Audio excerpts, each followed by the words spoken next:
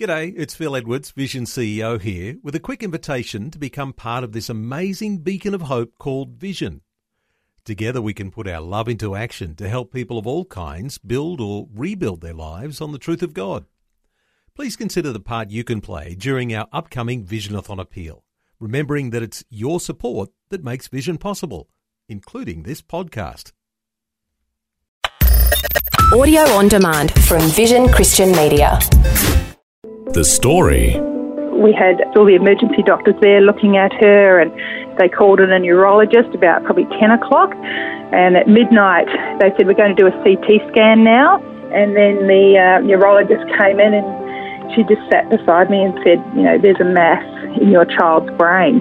I just screamed, no.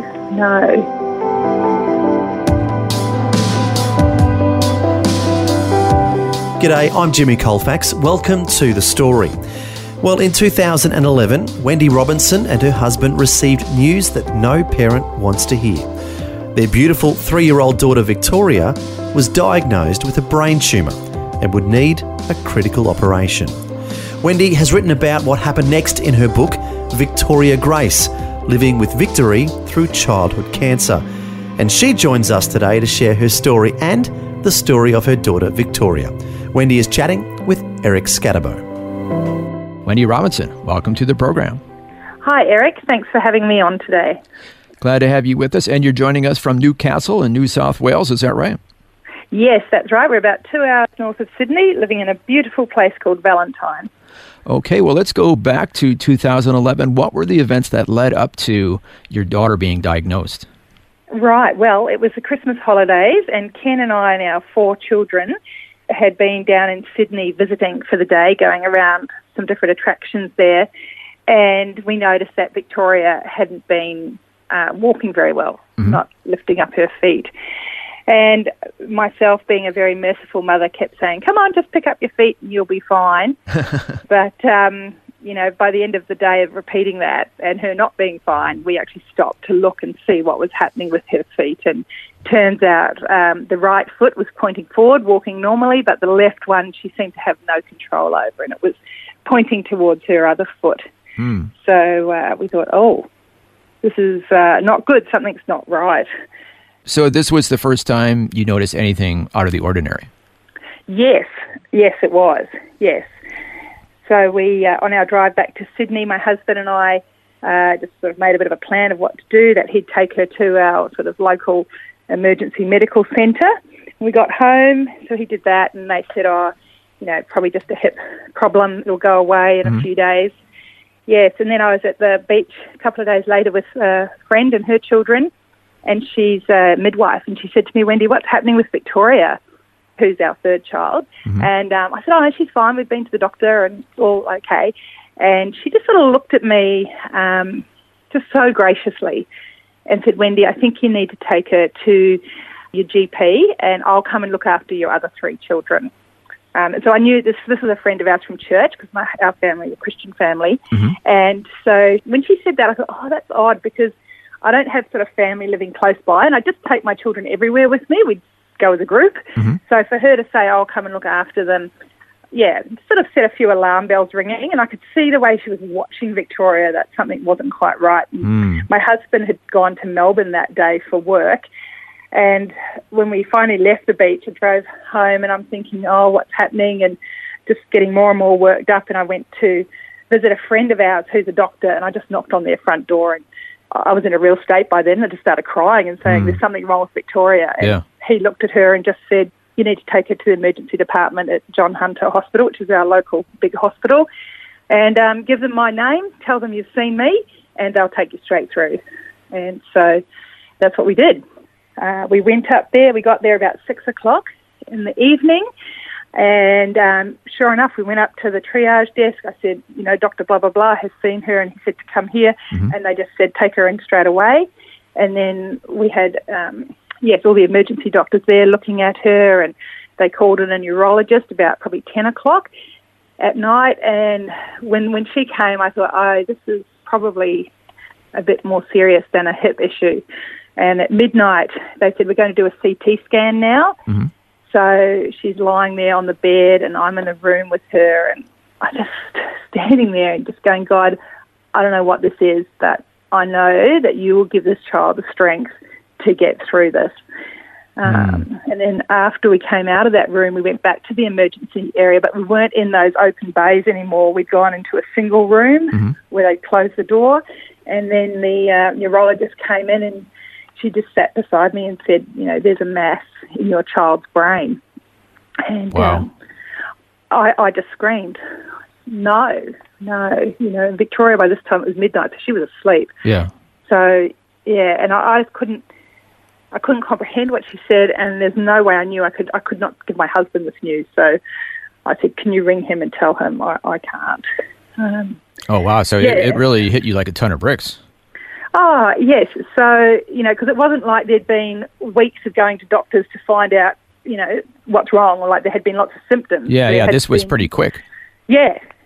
And so the next day, we're still in hospital, and I'm from a corporate background, so I'm used to going to really important meetings in sort of closed room doors, but I quickly found out that's not really how it operates in this sort of situation. You're sitting in a big nurses' station, and all these specialists and surgeons and things are standing around looking at these scans of her brain, having this open-air discussion about how do we get to this tumour, things like it's in a really unusual place, and just things that you just don't want to hear. Yeah. So, there was a lot of discussion about what to do, how to get to it, because it's actually sitting right in the centre of her brain, on her brain stem, which we were to find out, if something went wrong with that surgery to get it out and they hit her brain stem, it meant she couldn't walk, probably. She probably wouldn't be able to talk. Oh, wow. So it was a really, really critical place. Yeah. So they decided to do the critical operation. How did it go? Yeah, so they decided that they would just research around the world the best way to approach it, and then 7 days later they did the surgery, and she had a small stroke during the surgery. So she came out talking and walking and, pretty much as she was before, except she has a physical disability now on her left side. As a result of the stroke she experienced? Yes, during the surgery. So because of the location of the tumour, it was really difficult to get to it. So probably she came out of that with the most minimal damage that was possible. So that in turn then meant that she had to have 6 months of daily physiotherapy and hydrotherapy, occupational therapy, all sorts of therapies to start to use her or learn how to use her left hand and leg again. So on the one hand, you're very thankful that the operation was a success, but the reality was it now meant she needed to have physical therapy just to be able to do things that she was able to do before. Yes, and that was huge because we had no understanding of that really. And doctors were unable to say to us after the surgery whether that would be permanent for her or just a temporary situation. And I remember going to one of the first OT appointments, and they had those little wooden blocks that children play with sitting on a table. And so Victoria is 3 years old. And I remember the lady, beautiful, beautiful lady, asking Victoria to lift up one of these blocks with her left hand. And she couldn't. She couldn't. She had no strength whatsoever. And so I think when I saw that, I realised, wow, okay, here we had 2 weeks ago a child who was functional with both hands, and now we don't. Yeah, so it was a huge shock, and we did have great support from the hospital and also from our church community and neighbours who would come to the house and help, because while Victoria was doing therapy in the hospital, she also had a home program, and I've got 3 other children, so, it's very difficult when you have to give full attention to one, and not just for 1 day. This is like 6 months. And, the other 3 children are obviously emotionally impacted by that. Now, speaking of being emotionally impacted, let's talk about you. How are you coping with all this? I mean, you're dealing with loss. Yes, yeah. So I think one of the key things for me was when Victoria was diagnosed, she was actually quite well within herself, aside from this falling over. So the doctors said to us after a couple of days in hospital, take her home, do whatever you can to be a normal family for the next few days, because, when you come back for that operation, we don't really know how she will come out of it. So we went home, and that next morning of being home, I went out for a bike ride and I just cried. I just cried and cried and cried and said, God, I don't understand. She's only 3. How can this be happening to a 3-year-old? And I probably rode around for about half an hour just crying. And then I came home and I was able to sit at my desk and start journaling. I do like to write. So I just started writing a list of things that I was thankful for. So things that we had in place, preparations I'd done already for the school year. Victoria's teacher for the year had actually contacted us the week before via email and said, this is my email address. So I was able to contact her way in advance of the school year starting. My mum and dad, who live in New Zealand, my mum had got her passport renewed the day before, so she was able to come over on the first plane to help us. And so all of these things, 22 in fact, showed me that God had gone before us. And while he didn't, bring this situation upon us, he had gone before and prepared so many things. So that gave me a great deal of confidence that God was with us. And so while I was distraught, upset, it was just this inner thing that God's here, He's got us, and we'll get through this somehow with him. Yeah. Now, just backing up a little bit, as I understand it, when your daughter was diagnosed, there was that time between the diagnosis and the operation where you literally didn't know if she would survive the operation. Is that right? Yeah, that's correct. That's what the doctors said. They said, go home and just have as normal time as possible. And my husband's a very strong character. So together we sort of identified these 3 things we wanted to do as a family in those 5 days before the operation was to happen. And because these could literally be her last 5 days. That's it. Yeah. That's it. Yeah. And we had family coming from all over the place to be with us. And we pretty much recreated our Christmas from a few weeks before. And we went to church and she was prayed for and anointed. And it was a really hard conversations with the siblings, our other children. Yeah. Like, hey, Victoria's going to hospital. We're going to trust that God's going to, get her through this. But if he doesn't, then we need to know that she's in a better place. She's with him in heaven. And wow. Very, very difficult conversations. I'm just trying to put myself in that place. It's very, very difficult emotionally. And so your whole life, your family's life has kind of been turned upside down at this point. But now let's fast forward a little bit to her going through physical therapy. Was that going well? Yeah, so look, thankfully she was a really compliant child and we had some great support from the hospital. And I'm pretty creative, so you sort of need all those things to make a 3-year-old, do an hour's worth of therapy every day. You sort of have 5 minutes activities of different things. And so she embraced that. We made it fun. And then when she was able to get in the pool again and do some fun hydrotherapy things in the pool, that was a blessing. So she had to do this. This wasn't optional. Yeah. So I guess the thing is, if she did not do it, she would not be able to use her arm and hand today. So for me as a mum, there was no option because I wanted my child to be able to be as functional as possible.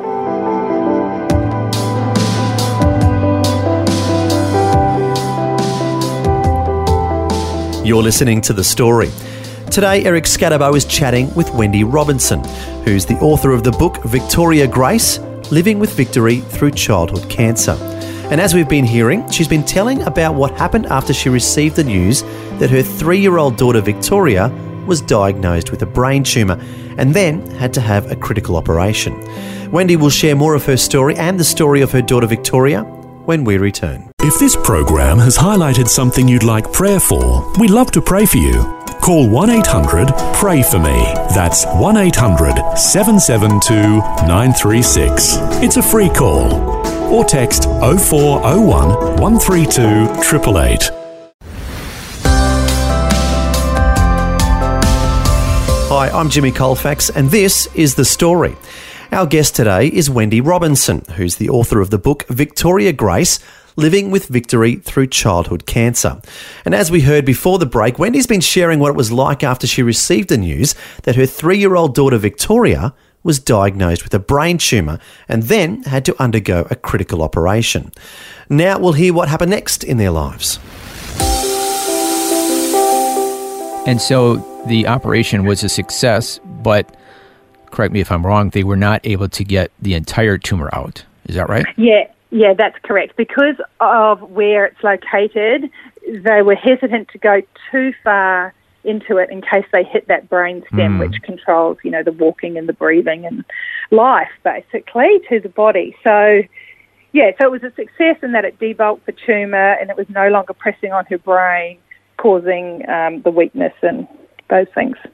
But then fast-forwarding to February 2012, you got the sad news that the tumor was growing again. Yes. So that was devastating. In my mind, when this first occurred, I thought, oh, this is just a blip. This is just something that's happened in our life and we'll sort of get over it pretty quickly and she'll come right. So when this news came in, 12 months later, I thought, wow, what's this, God? Yeah, this isn't a blip. This is not a blip. This is ongoing. Yeah, so we got that news in the February and the oncologist said, look, we'll just wait till the next scan, which was like 3 months away, and we'll see what's happened then and make a plan. So 3 months later, she had a scan and he said the tumour had grown by 40%. So then started a routine of chemotherapy, which for her meant every week up at the hospital for 15 months. And it was huge for her and her body. And then for the rest of the family as well, because, when you're having chemotherapy, your immune system's low, so you often get high temperatures. And in her case, you had to be back at the hospital then and stay for a few days. So the rest of the family is at home in a bit of a chaotic state. Where's Victoria? Where's Mum? When are they going to be back? Fear, all of those things sort of floating around. Yeah. And some mental health challenges for yourself? Oh, yes, definitely. Towards the end, so probably 12 months into that chemo, I just, one morning I remember sitting at the dining room table just crying and just saying to my husband, I can't go. I cannot go up to that hospital again.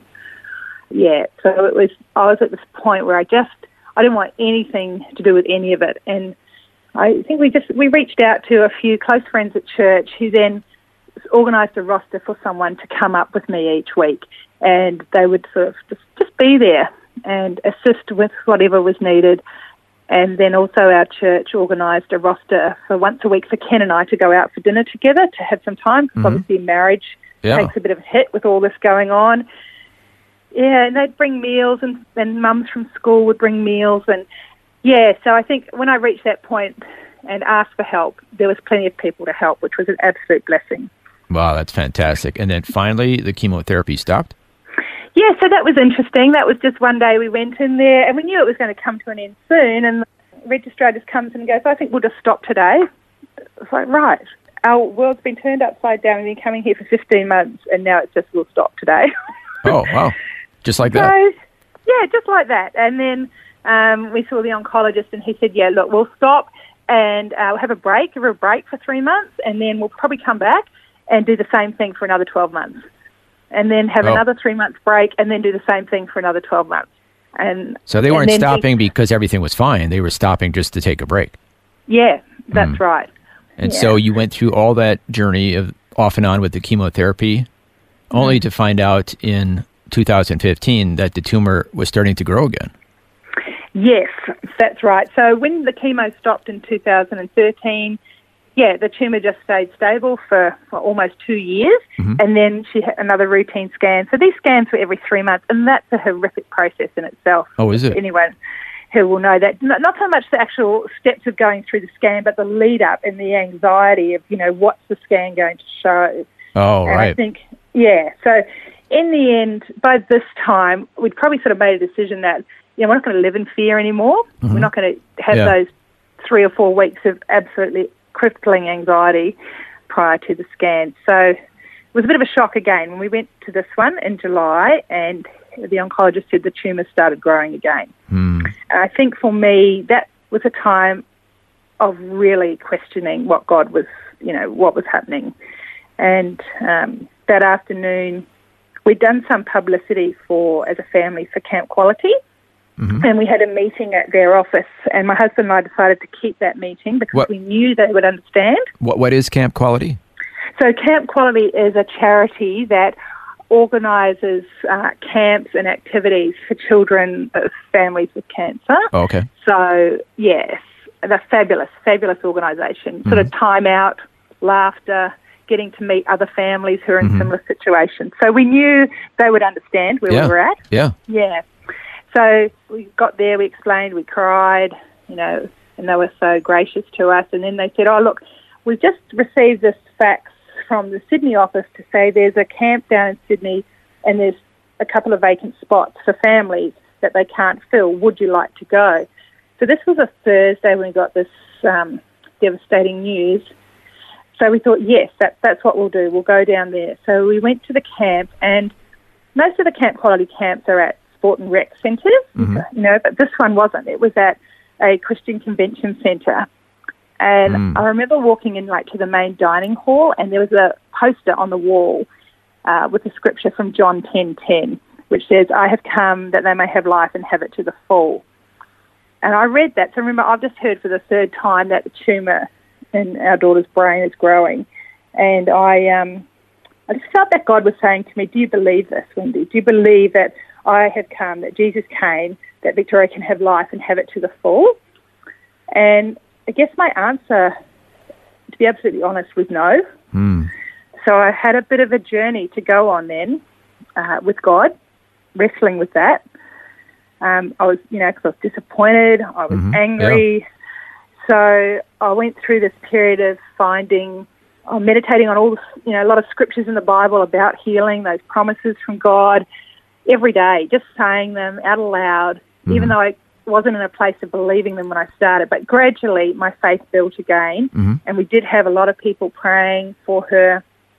And, I prayed that prayer, Lord, I believe, but help me with my unbelief, from March 9, verse 24. Just being really honest with God. Exactly. Not pretending, oh, yes, everything's fine, because it wasn't. Exactly. It wasn't. And then 3 months later, she had the next scan, and the tumour had stopped growing with no medical intervention. So that was simply amazing. We just cried and cried and cried. Wow. And correct me if I'm wrong, it hasn't grown since that day? No, it hasn't. In 2015? Yeah, that is correct. And then in 2019, after 26 brain scans, MRIs, the oncologist said, that's enough. We don't have to do any more. I'm confident this will not grow. Wow. So that was a hallelujah moment. Amen. Amen. I mean, what a long journey, but what a fulfilling journey to finally get to the point where they are confident the tumor is not going to grow. Wow. How did you react to that? Yeah, that was just my husband and I were, amen. Victoria still believing that it would go completely.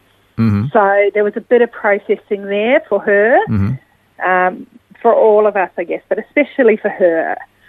Of course, now she's older and she's going through the emotions and feelings of disappointment and triumph. So how is she doing inside? And does she have a faith in God? Yeah, so she has a faith in God. It's a continual process, though, still reconciling. Here I am today, she wears a splint on her left leg to help her walk. Her left hand, while it's functional, it's not as functional or as strong as her right one. So there are challenges for her in her life.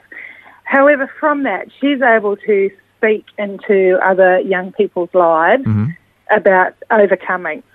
She has to stand up and people look at her and it's obvious there's something, that's happened to her body. So she comes from, how really often you can only really speak with authority when you've actually experienced it. Yeah, exactly. And, so she was in year 5 and she spoke to all of the high school students. Their school goes from right the way through all the years of schooling. Yeah. So she stood in front of the high schoolers, and she was only in primary school, and testified to what God had done. Wow. So, yeah, it's amazing. Because she could very well feel sorry for herself. All this I had to go through. My friends or other people I'm seeing at school, they don't have to go through all this. That's right. And there are days like that. Yeah. So she, there just are... being honest. Yeah, there are days like that. Why me? Why has this happened? And one of the great things is that she loves sport. So she's classified as a para-athlete, a disabled athlete, to compete in athletics and swimming. And so through those events, she gets to compete at like state level and national level. And she's meeting other children who have had not necessarily the same experience as her, but something's happened to them. Yeah. You know, whether they've had a leg amputated or whatever, and they share their stories together and they share how they've overcome. And that is of great encouragement to her. Yeah, and she's won some medals. Yes, she's won some medals. She came third in discus in 2019 and 2018 for the 12-year-old girls para-athletes. So, yeah, just fabulous experiences, and just again, they get to share, and she will talk about what God's done in her life, and then someone else will ask a question, well, how does that work? And so just those childhood conversations. Yeah, well, good on her for getting out there and enjoying life and having some fun. Yes, absolutely. I don't think we would let her not do that. So what does the future look like for your daughter, Victoria? Well, in her mind, she will be at the Paralympics one day. And That's the goal. She'll be preaching one day. Oh, fantastic. So we will see. We will see. Wow, that's fantastic. Thank you so much, Wendy, for sharing your journey, your family's journey, and most importantly, sharing Victoria's journey. Thank you so much. No problem. Thank you. That was Eric Scatterbo chatting with Wendy Robinson, the author of the book Victoria Grace, Living with Victory Through Childhood Cancer. And what a wonderful victory it's been. It was great to hear how Victoria is now involved in sports and has even been sharing her faith in front of her fellow students at school. She reminds me of the verse in the Bible that says, "Be strong and courageous. Do not be afraid or terrified, for the Lord your God goes with you. He will never leave you nor forsake you." Good on you, Victoria, for being bold and courageous. It's fantastic. Well, if you'd like to find out more about Victoria's journey and the book her mother has written, the website is wendyrobinson.com.au. Once again, that's wendyrobinson.com.au. Well, thanks for joining us for Wendy Robinson sharing her and her daughter's story. Until next time, I'm Jimmy Colfax, encouraging you to share your story with someone today. Next time on The Story. We had just shifted. We'd been in our new home in Churnside Park for 48 hours, and it was a beautiful sunny day, and I said to my son, I'd promised the fellow that moved us to pay him today, and I said, would you like to go? And he said, yeah, Dad. So we both hopped on my motorcycle and headed off. So near the corner of Maroondah Highway and Mitcham Road, we were hit, and yes, our lives changed forever. Dougie Reeves was born in the United States and came to Australia with his wife in the late 1970s. His dream was to be an Olympic athlete, and he strove toward this goal for 20 years. However, that dream was shattered one day when he was out riding his motorcycle. We'll hear Dougie's story next time. The Story. Just another way Vision is connecting faith to life. Thanks for taking time to listen to this audio on demand from Vision Christian Media. To find out more about us, go to vision.org.au.